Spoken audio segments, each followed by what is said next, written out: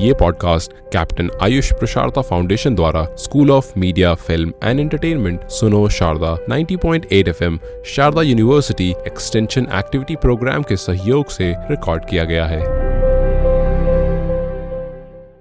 श्रोताओं, आज है 26 जून और 26 जून को पूरे विश्व में नशीली दवाओं के दुरुपयोग और अवैध व्यापार के विरोध का अंतर्राष्ट्रीय दिवस मनाया जाता है। इस दिन को संयुक्त राष्ट्र द्वारा नशीली दवाओं के दुरुपयोग से अंतर्राष्ट्रीय समुदाय को मुक्त करने के लक्ष्य को प्राप्त करने के लिए कार्रवाई और सहयोग को मजबूत करने के अपने दृढ़ संकल्प की भावना दर्शाने के रूप में मनाया जाता है।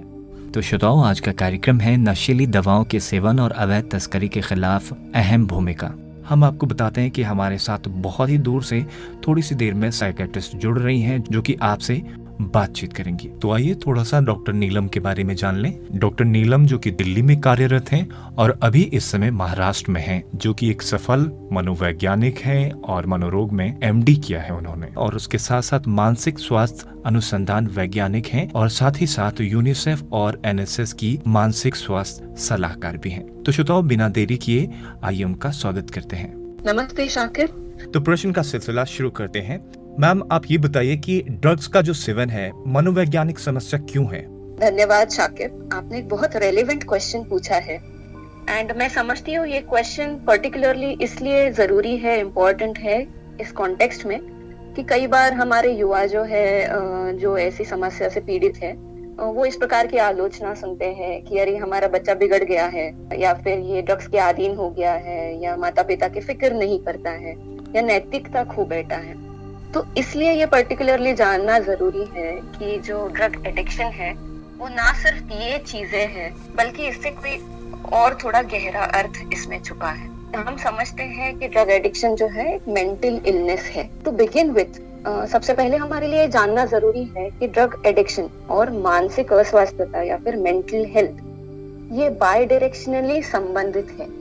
इसका मतलब ये है कि कई बार अगर हमारे मन में कोई मानसिक अस्वस्थता है, किसी मानसिक परेशानी से हम जूझ रहे हैं, तो इस प्रकार के इंसान जो है वो ड्रग एडिक्शन की तरफ जा सकते हैं।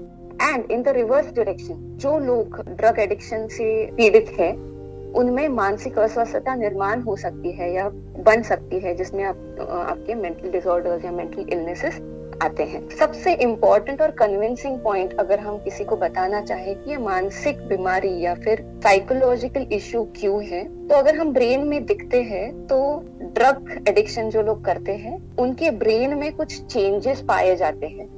तो ये जो चेंजेस है दिमाग के कई हिस्सों में, कई भागों में दिमागी जो फंक्शन है वो या तो बढ़ा हुआ रहता है या कम हुआ रहता है। ऐसे कई सारे न्यूरो सर्किट्स रिसर्चेस में आइडेंटिफाई किए गए हैं, जैसे कि रिवॉर्ड सर्किट हो गया जिसका अप रेगुलेशन या डाउन रेगुलेशन होता है। साथ में कई सारे रासायनिक द्रव्य जिसको हम न्यूरोट्रांसमीटर्स कहते हैं, उनके सीक्रेशन में भी, उनकी मात्राओं में भी ऊपर नीचे गड़बड़ हो जाती है। अब इसी के जो लक्षण है वो हमें बिहेवियरली दिखते हैं, मतलब इंसान के बर्ताव में हमें ये प्रतीत होते हैं।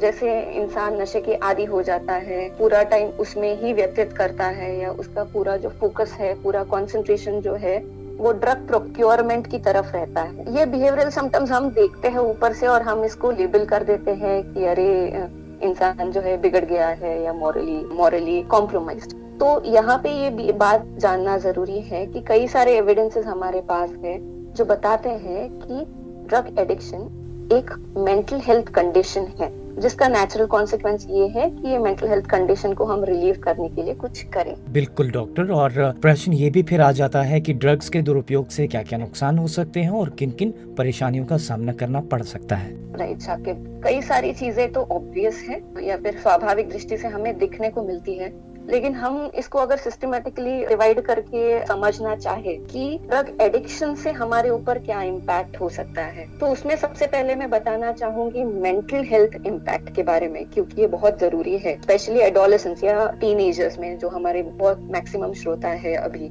सुन रहे हैं। हम समझते हैं कि ड्रग एडिक्शन जब होता है तो इंसान जो है अपनी पूरी एनर्जीज या पूरा फोकस या पूरा कंसंट्रेशन ड्रग्स लेने में या फिर उसका जो इफेक्ट होता है उसको समझने में या उसको एंजॉय करने में पूरा कंसंट्रेशन लगा देता है। तो हमारे जो सारे एक्टिविटीज होते हैं वो अलाइन हो जाते हैं ड्रग्स की तरफ। साथ में हम ये भी समझते हैं कि जो इमीडिएट इफेक्ट है ड्रग्स लेने के बाद, जिसको हम हाई बोलते हैं या किक बोलते हैं, जिसमें कई बार हम हमारे इनिबिशंस जो है वो चले जाते हैं, हम कुछ भी बड़बड़ाने लगते हैं।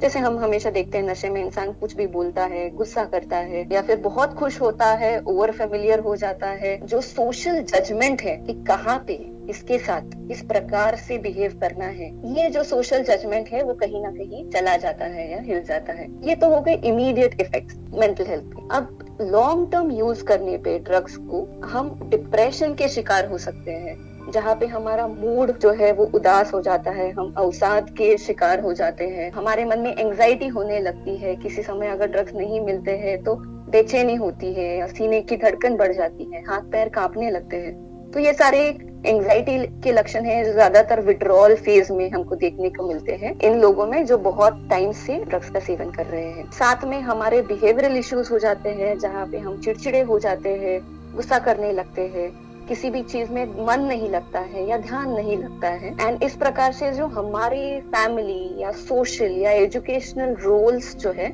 इनकी तरफ हम नेग्लिजेंस दिखाने लगे। ये तो हो गया मेंटल हेल्थ इम्पैक्ट। अब और भी कुछ बहुत ऑब्वियस और बहुत स्वाभाविक सी बातें हैं, जैसे कि फिजिकल इम्पैक्ट। क्रॉनिकली इस प्रकार से कई लॉन्ग स्टैंडिंग सेवन करने से हमारे शरीर को बहुत अधिक नुकसान हो सकता है। हर ड्रग्स को लेके ये जो फिजिकल इम्पैक्ट है वो अलग अलग होते हैं। जैसे हम जानते हैं स्मोकिंग करने से फेफड़ों का या टंग का या ओरल कैविटी का कैंसर हो सकता है। उसी प्रकार से ब्रीदिंग डिफिकल्टीज हो सकती है, जिसको हम COPD बोलते हैं। सिमिलरली अल्कोहल के सेवन से, शराब के सेवन से हमारी जो फूड पाइप है यानी कि अन्न नलिका या फिर पेट है, वहाँ पे नुकसान हो सकता है, जिससे हमें खून की उल्टियाँ हो सकती है। हमारा लिवर का फेलियर हो सकता है। साथ में मल्टीपल जगह पे कैंसर्स हो सकते हैं।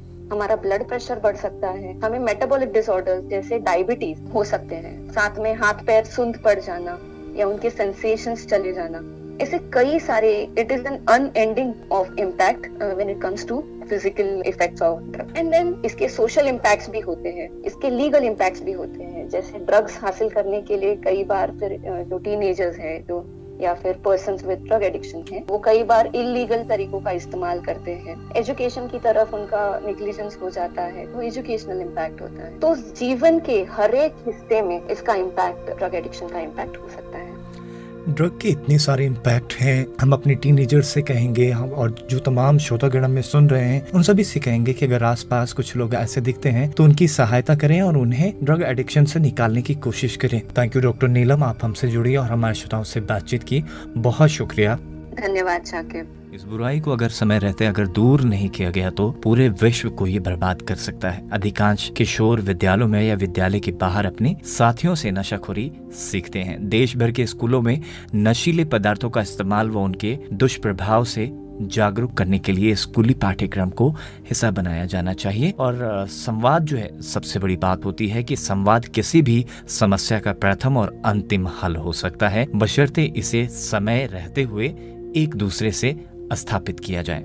बच्चों और अभिभावकों के बीच मजबूत संबंध आपसी संवाद और उनकी देखभाल उन पर आधारित होता है। जैसा कि हमने कार्यक्रम में बात की विशेषज्ञ से, उन्होंने भी बताया कि संवाद एक बहुत महत्वपूर्ण हिस्सा है इस बीमारी से लड़ने के लिए या इस सामाजिक बीमारी से लड़ने के लिए। तो बच्चों के साथ बिताया थोड़ा सा समय भी वास्तव में उनकी मदद कर सकता है। कार्य चाहे छोटा हो बड़ा हो, माता पिता को उसके लिए अपने बच्चों की प्रशंसा जरूर करनी चाहिए। सर्वोच्च न्यायालय ने बच्चों के स्कूली पाठ्यक्रम में नशीले पदार्थ के इस्तेमाल और उनके दुष्परिणामों के बारे में जानकारी दिए जाने पर बल दिया है।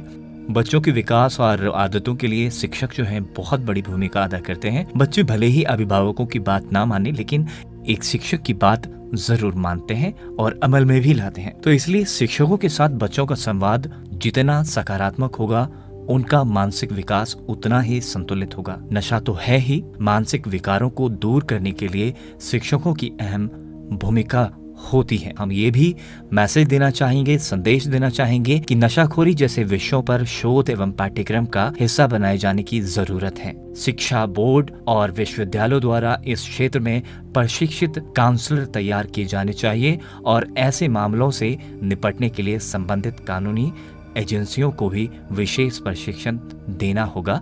तभी हम इस सामाजिक बुराई को जड़ से मिटा पाएंगे, जड़ से उखाड़कर फेंक पाएंगे, देश की युवा पीढ़ी को नशे से बचा पाएंगे। तो श्रोताओ, हमें बच्चों को समझना होगा कि समस्याएं तो सभी को हैं, लेकिन किसी भी समस्या का हल नशा नहीं हो सकता। आज के लिए इतना ही। जल्दी मुलाकात होगी दूसरे पॉडकास्ट में। नमस्कार।